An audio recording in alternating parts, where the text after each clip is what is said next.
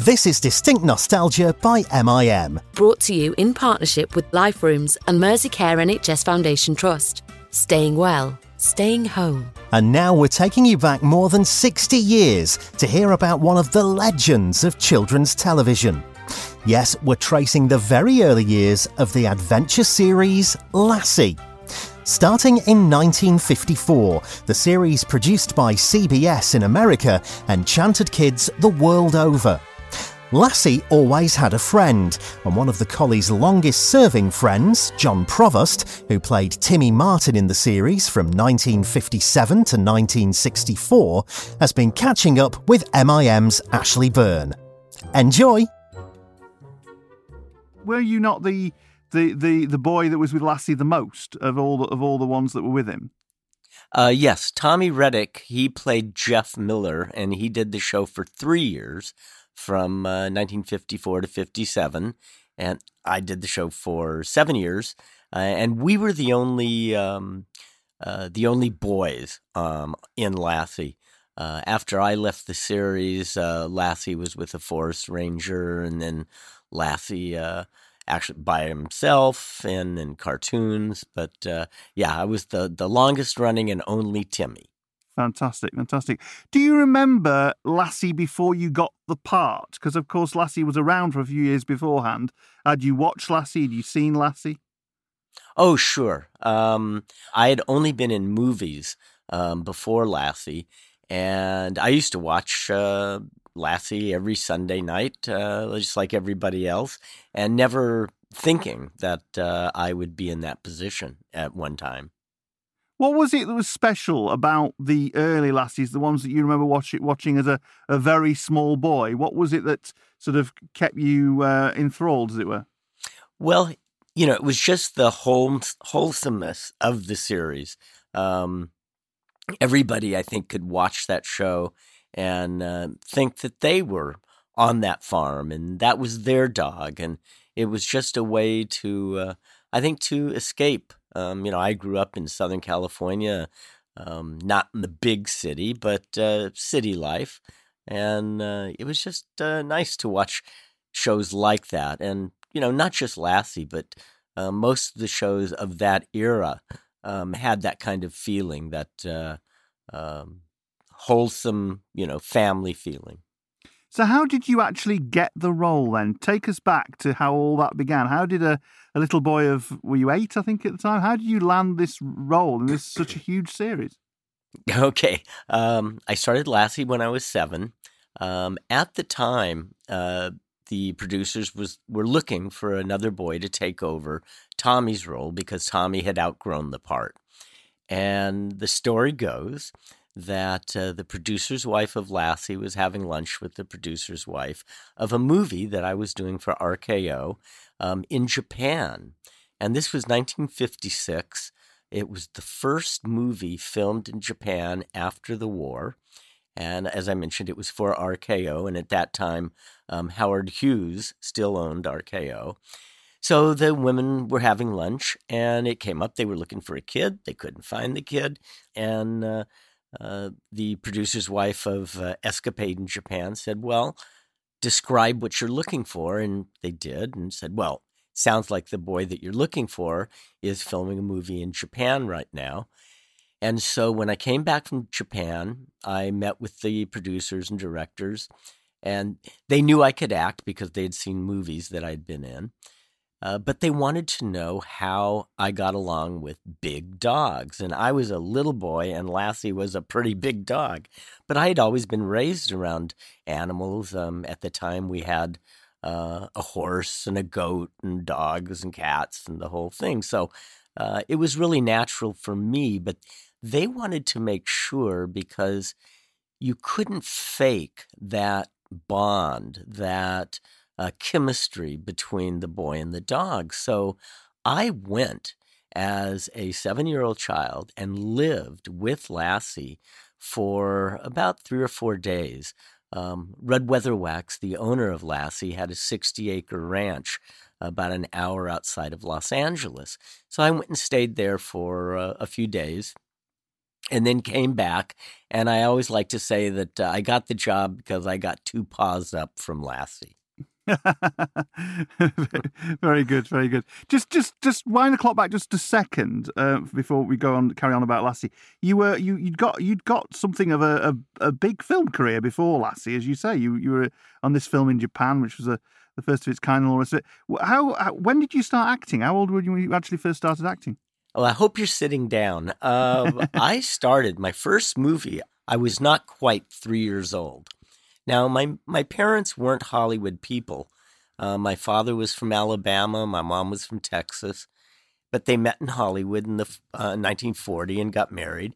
My mom's idol growing up was Jane Wyman, the actress. And she read an ad in the LA Times that Warner Brothers was looking for a 2 to 3 year old blonde boy to be in this movie with Jane Wyman. And my mom got it in her head that if she took me, she was going to meet Jane Wyman and get her autograph. So that was the only reason she took me. There were over 200 little boys and little girls whose moms had cut their hair to look like little boys, trying out for this part. And lo and behold, I got the part. And Mom got her autograph and everything was happy. And that led to my second movie. But the first movie was So Big with Jane Wyman and Sterling Hayden. My second movie was The Country Girl with Bing Crosby and Grace Kelly.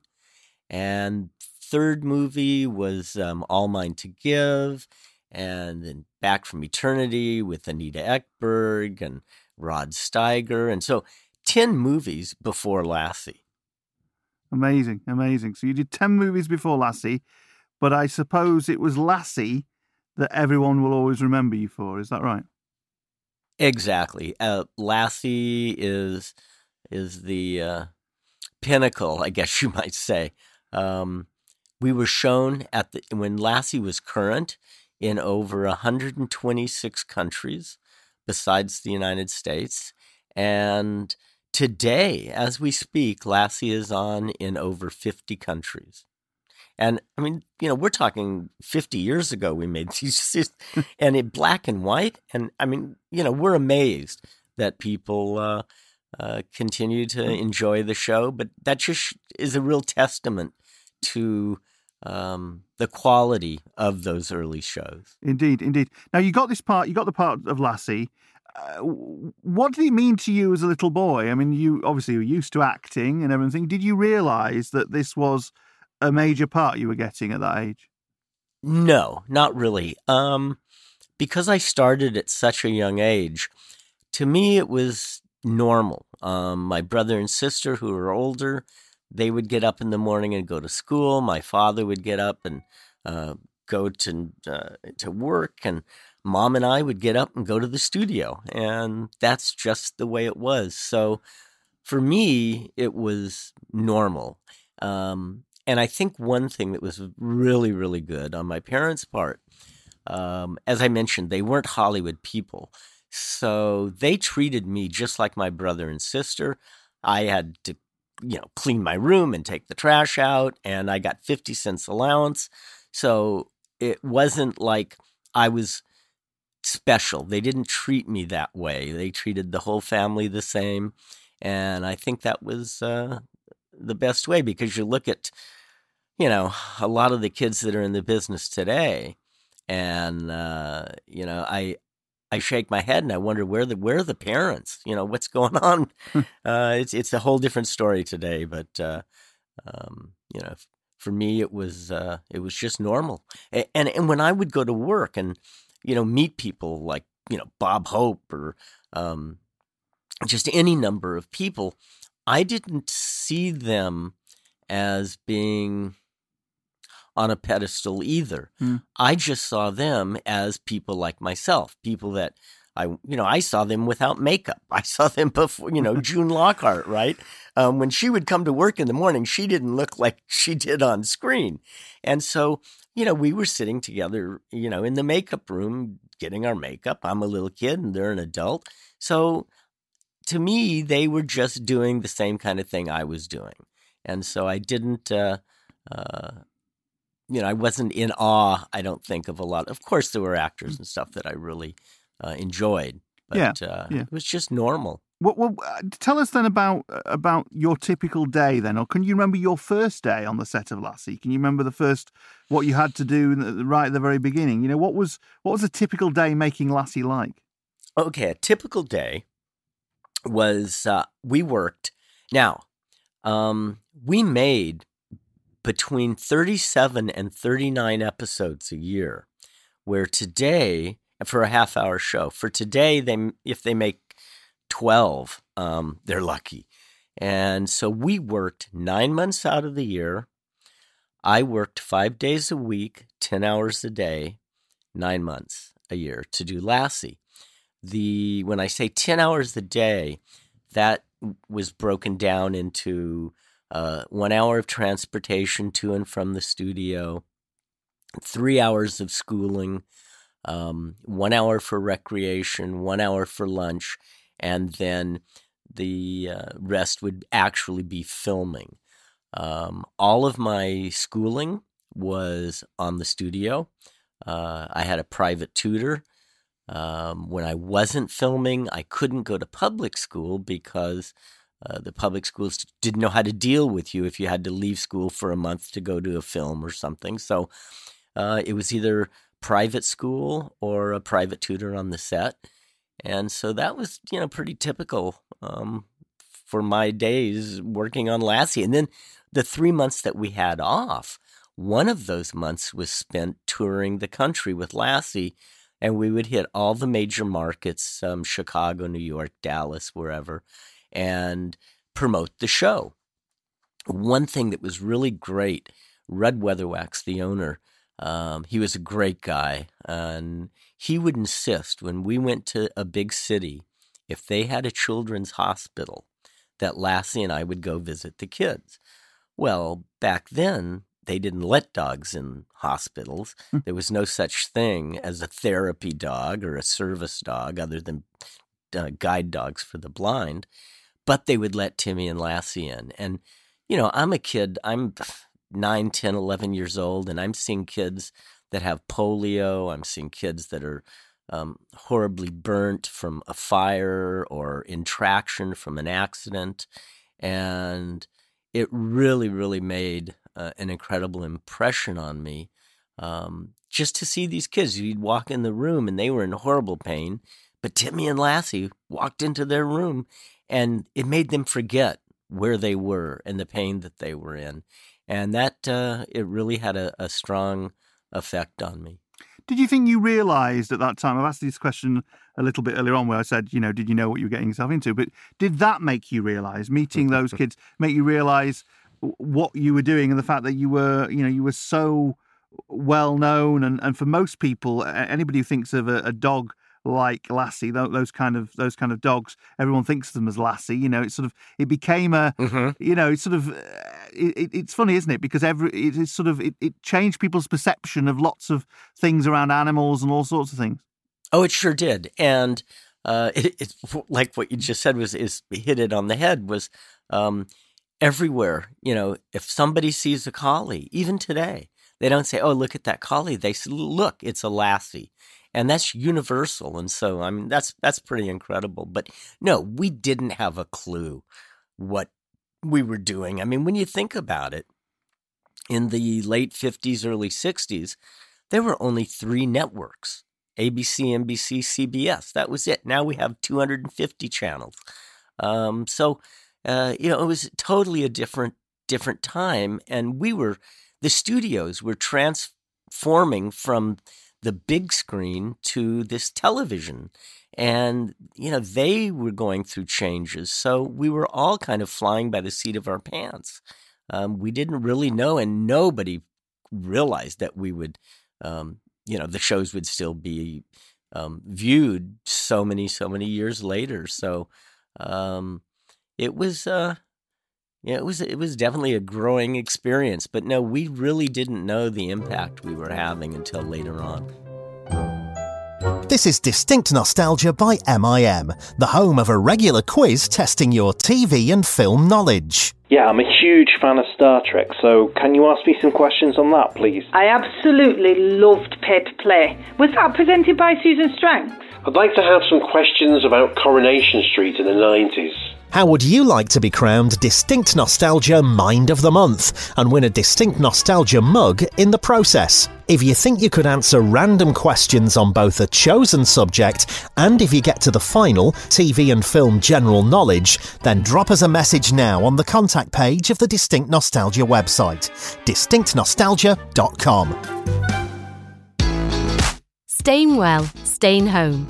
Let Life Rooms Online help you exercise. So when you're ready, we're going to start with hamstrings. So just push those hips backwards and just let that body hang down. You should feel a nice stretch through your hamstrings. Cook healthily. As you can see, what I've done is I've chopped up some peppers, some onions, tomatoes. Because it's cooked so quickly, it's great. We can do whatever we want. With listening. Alexa, play Distinct Nostalgia. Tell us about those two guys who we're talking about, David Ellis and the guy who played George Parrish. What were they like to work with? Delightful. Quite funny, weren't they? Very wry sense of humour. David was quite shy, wasn't he? Or just talking. Well, the phone service is there ultimately to chat to people. We want them to feel supported, but we can also offer signposting advice as well in lots of different areas. You can call us anytime, Monday to Friday, 9 a.m. to 5 p.m. The number to call us is 0151 478 6556. Life Rooms with Merseycare NHS Foundation Trust. Find us on YouTube or go to liferooms.org. Staying well, staying home.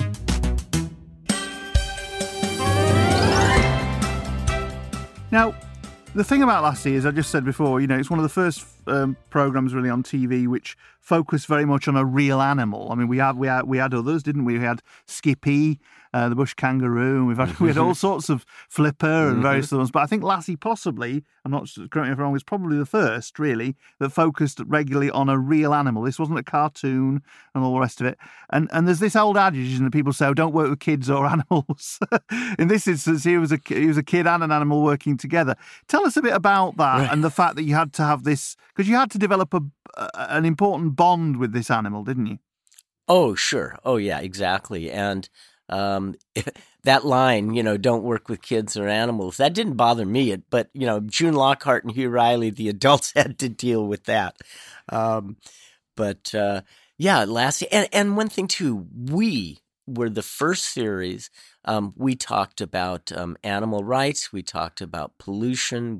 We did shows about the environment. We were the first series to have a black man on. And when the Campbell Soup was our sponsor, the only sponsor we had for 7 years, and they had the rights to approve or disapprove of an episode. Well, the writers wrote an episode with Roy Campanella, who was a famous baseball player here in the United States, a black man who developed a disability, and they wrote this script, and Camel Soup said, no, you can't. We're not having. We had other ethnics on our show, but not a black man. So they said no, and their reasoning was that it would hurt their sales of soup in the South, and the producers and the directors, they pushed it, and Camel Soup, they backed down and said, okay, you can do the episode. Well, the amazing thing was, after that episode aired, their soup sales went up in the South, not down. So we proved them wrong. But that's excellent. Yeah, no, that's. Tell us a bit about working with the dog then, because I gather there was 3 dogs, wasn't there? You actually worked with overall. Yes, I worked. There was one in particular you were with for a long time. Yes, I worked with 3 dogs in 7 years. We only had 1 Lassie at a time. There weren't 4 dogs to do different things. It was always just the one. And I worked my first year with the son of the original. Oh, and yes, they were all males, so playing females. So Lassie is the oldest cross-dresser in Hollywood. But my first year, it was the son of the original. The second year, I worked with his son. And then the third year, I worked with the grandson, and I worked with him for 5 years. So he was the dog that I really bonded with. I mean, I loved that dog, and he loved me. But if I told him to do something, to sit or, shake hands, he would look at me and say, well, I'm your buddy, but you're not my trainer. The dogs would only react to their trainer, Rudd, or one of his assistants. And it had to be that way so that, they wouldn't be distracted. But no, that last dog, his nickname was Baby. And I loved him. He was the greatest dog. How easy was it to sort of get them to do the things that you needed them to do? I mean, I know that a lot of the story isn't just about the dog. The dog obviously is an essential part of it, but it's important that they're posing in a particular way at particular points, isn't it? All those kind of things matter. Oh, sure. But the great part was the adults made more mistakes than the dog did. The dogs were incredible. I mean, Rudd Weatherwax had a really special way that he worked and trained with his dogs. And it shows. I mean, the dogs just weren't trained. They were intelligent. They were smart. They knew what they were doing. Fabulous, fabulous. Tell us a little bit about some of the quirks then around these dogs, because obviously, as you say, the three dogs were different. They all had different, like any animal, like any human being. We all have different personalities. There must have been something. Was there something special about all of them? Oh yeah. But like the first dog I worked with, they all had nicknames, but when they were working, they were only called Lassie. So once they, quote, I guess, got the job, then they were only called Lassie. But the first dog, his name was the Old Man, and he was old. I mean, he was a great dog, but he was old, and, he was ready to retire, so he didn't really care about me that much. His son, when his son took over, we had an accident on the set, and the dog didn't get hurt. Nobody got hurt, but it spooked him really badly. So whenever we would be setting up a scene that was similar to that, he would get nervous. And can't have a nervous dog and be making films. So Rudd had to replace him with his son. And so I really didn't get to know him that well. But then when his son took over, that was Baby. That was the one that I really, really went with. But I think it was just because we grew up together. He was a puppy when he started, and I was a little kid. And, we learned from each other. Fabulous, fabulous. The stories were, they were very... I was watching one this afternoon. It's all a lot of it, because there's lots of great music in there and all the rest of it. It come from the days of film in many ways, hadn't it? It's sort of quite melodramatic, weren't they? I mean, what did you think about some of the storylines that you had to take on? I thought they were great. I mean, I got to work with just about every single animal you can think of. I mean, everything from ostriches to alligators, you name it. And so for me, it was a lot of fun. I really we filmed 50% in the sound studio and then 50% on location.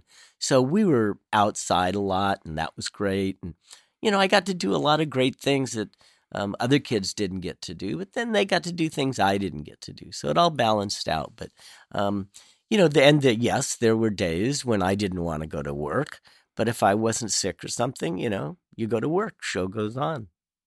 Absolutely. What do you think was special about them then? About these films? This TV series, as it were, went on for, and as you say, it's still going on in many ways because it's repeated all around the world. What was special about it? What do you think it sort of captured and sort of what was engaging for that audience at that particular time? I think it was mainly the relationship between the boy and the dog. When I first started the series, I had a different set of parents. Cloris Leachman played the first Ruth Martin, and a man by the name of John Shepard played my father, Paul. But for only about a half a season, and Cloris Leachman decided she wasn't going to be baking cookies for 6 years, so she wanted out of the contract, so they let her go, and then they had to let John Shepard go, and then the next week, so when people were watching the series, one weekend it was those parents, and the next weekend it was June Lockhart and Hugh Riley. And the studio didn't even get one letter because people didn't care. All people cared about was the kid and the dog. Amazing, isn't it? Amazing. And I think that's what, that's, and like I said earlier, I've gotten many, many, many letters and emails from fans that said, I grew up in New York City and I never saw a tree. And so I used to escape when I was a kid watching Lassie.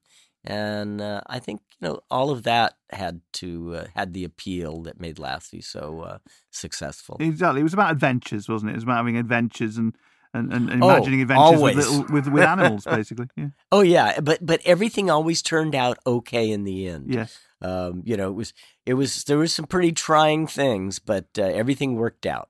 And what did other kids think of you? Did you have some friends that you got to know? What did they think of it? What did they think of you were doing this? Well, I had, my couple normal buddies that weren't in the business that lived, in the neighborhood. And, they just thought they knew what I did, but they just thought I was a regular kid. And then I also grew up with a lot of other child actors from that same era, kids like Jay North, who was Dennis the Menace, and Stan and Barry Livingston, who were on My Three Sons, and we actually filmed on the same lot. So I had friends that were in the business and friends that weren't, but it was sometimes difficult that on a weekend, for instance, if my buddies and I wanted to go to a matinee, we would go, and I'm 10, 12 years old, and the other kids would say, well, wait a minute, you're Timmy. I mean, they would see me every Sunday night, but now I'm here in the matinee like they are, and that was difficult sometimes. But then again, we didn't have the paparazzi. You could go out, you weren't assaulted, you didn't have cameras in your face all the time. But yeah, that happened once in a while. Well, how did that feel then as a little boy did you realize then that you were famous? Did that sort of dawn on you at that point that, you weren't the kind of person who was going to be able to, at that particular age, be able to walk the streets and people everyone would stare at you because they'd know exactly where you were, what you were doing? It was just part of it. It was just, it's part of the baggage that came with the job. But like I said, people weren't as invasive and abusive as they are today. Mm. Why did you give it up? Why did you leave Lassie? What was the reason for leaving Lassie? The last after Lassie, I quit Lassie when I was 14 because I was tired. They wanted to go on for 3 more years, the studio. But I had done 7, and I said, I'm tired of being Timmy. I was 14. I was going through puberty. I was, looking at girls, and I was tired of the dogs. So it was time to move on. So my parents were good enough to let me get out of the contract, and I still wanted to act. So I did a little more television. I actually had a small recurring role with Mr. Ed. So I went from the smartest dog to the smartest horse. And then 3 more movies. This Property is Condemned with Robert Redford and Natalie Wood. And, my last movie was with Kurt Russell for Walt Disney called The Computer Wore Tennis Shoes. And this was in 1968. I had just turned 18, graduated from high school. And I said, I've been working 15 years. It's time for a break. So that was it. And so that's when I could have stayed. I could have worked a lot more, but I needed a break. So that's when I left Hollywood. I moved to Northern California, where I live now. And I went to college here. It's one reason I moved up here, to go to college. And I loved it. And I said, this is where I want to raise my kids. And have any of your kids followed in your footsteps? Has any of them decided to go into acting or do any acting at all? Not at all. They could care less. So looking back on it then, obviously that was a very intensive period. Obviously you don't necessarily realise that as a kid. But you were, as you say, you were acting for a long, long time. And intensive time. You didn't do the things that other kids did, but as you say, you got extra things out of it that other kids wouldn't have got out of their lives or whatever. So how important is that period in your life to you now? I mean, obviously you're still doing interviews. I'm interviewing you now about this. It's obviously been a defining part of your life. Oh, for sure. And it will always be. As a matter of fact, I have a website. It's just my name, johnprovost.com, and I get emails from all over the world.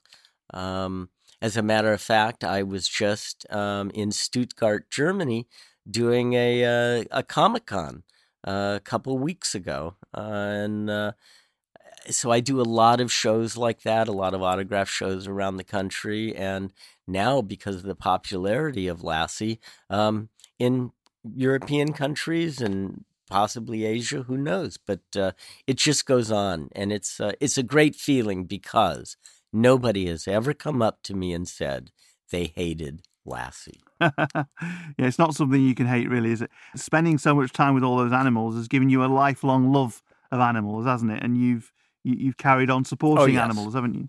Oh, yes. I do a lot of fundraising for no-kill animal shelters here in the States.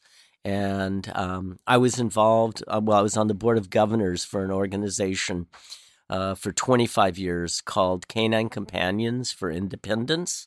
And they supply service dogs to people that have disabilities other than blindness, and at free of charge.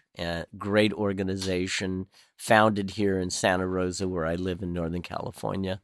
So I've always been a big supporter and a lover of animals, and especially dogs. And that must have come from those days working with the animals on Lassie, I'm sure.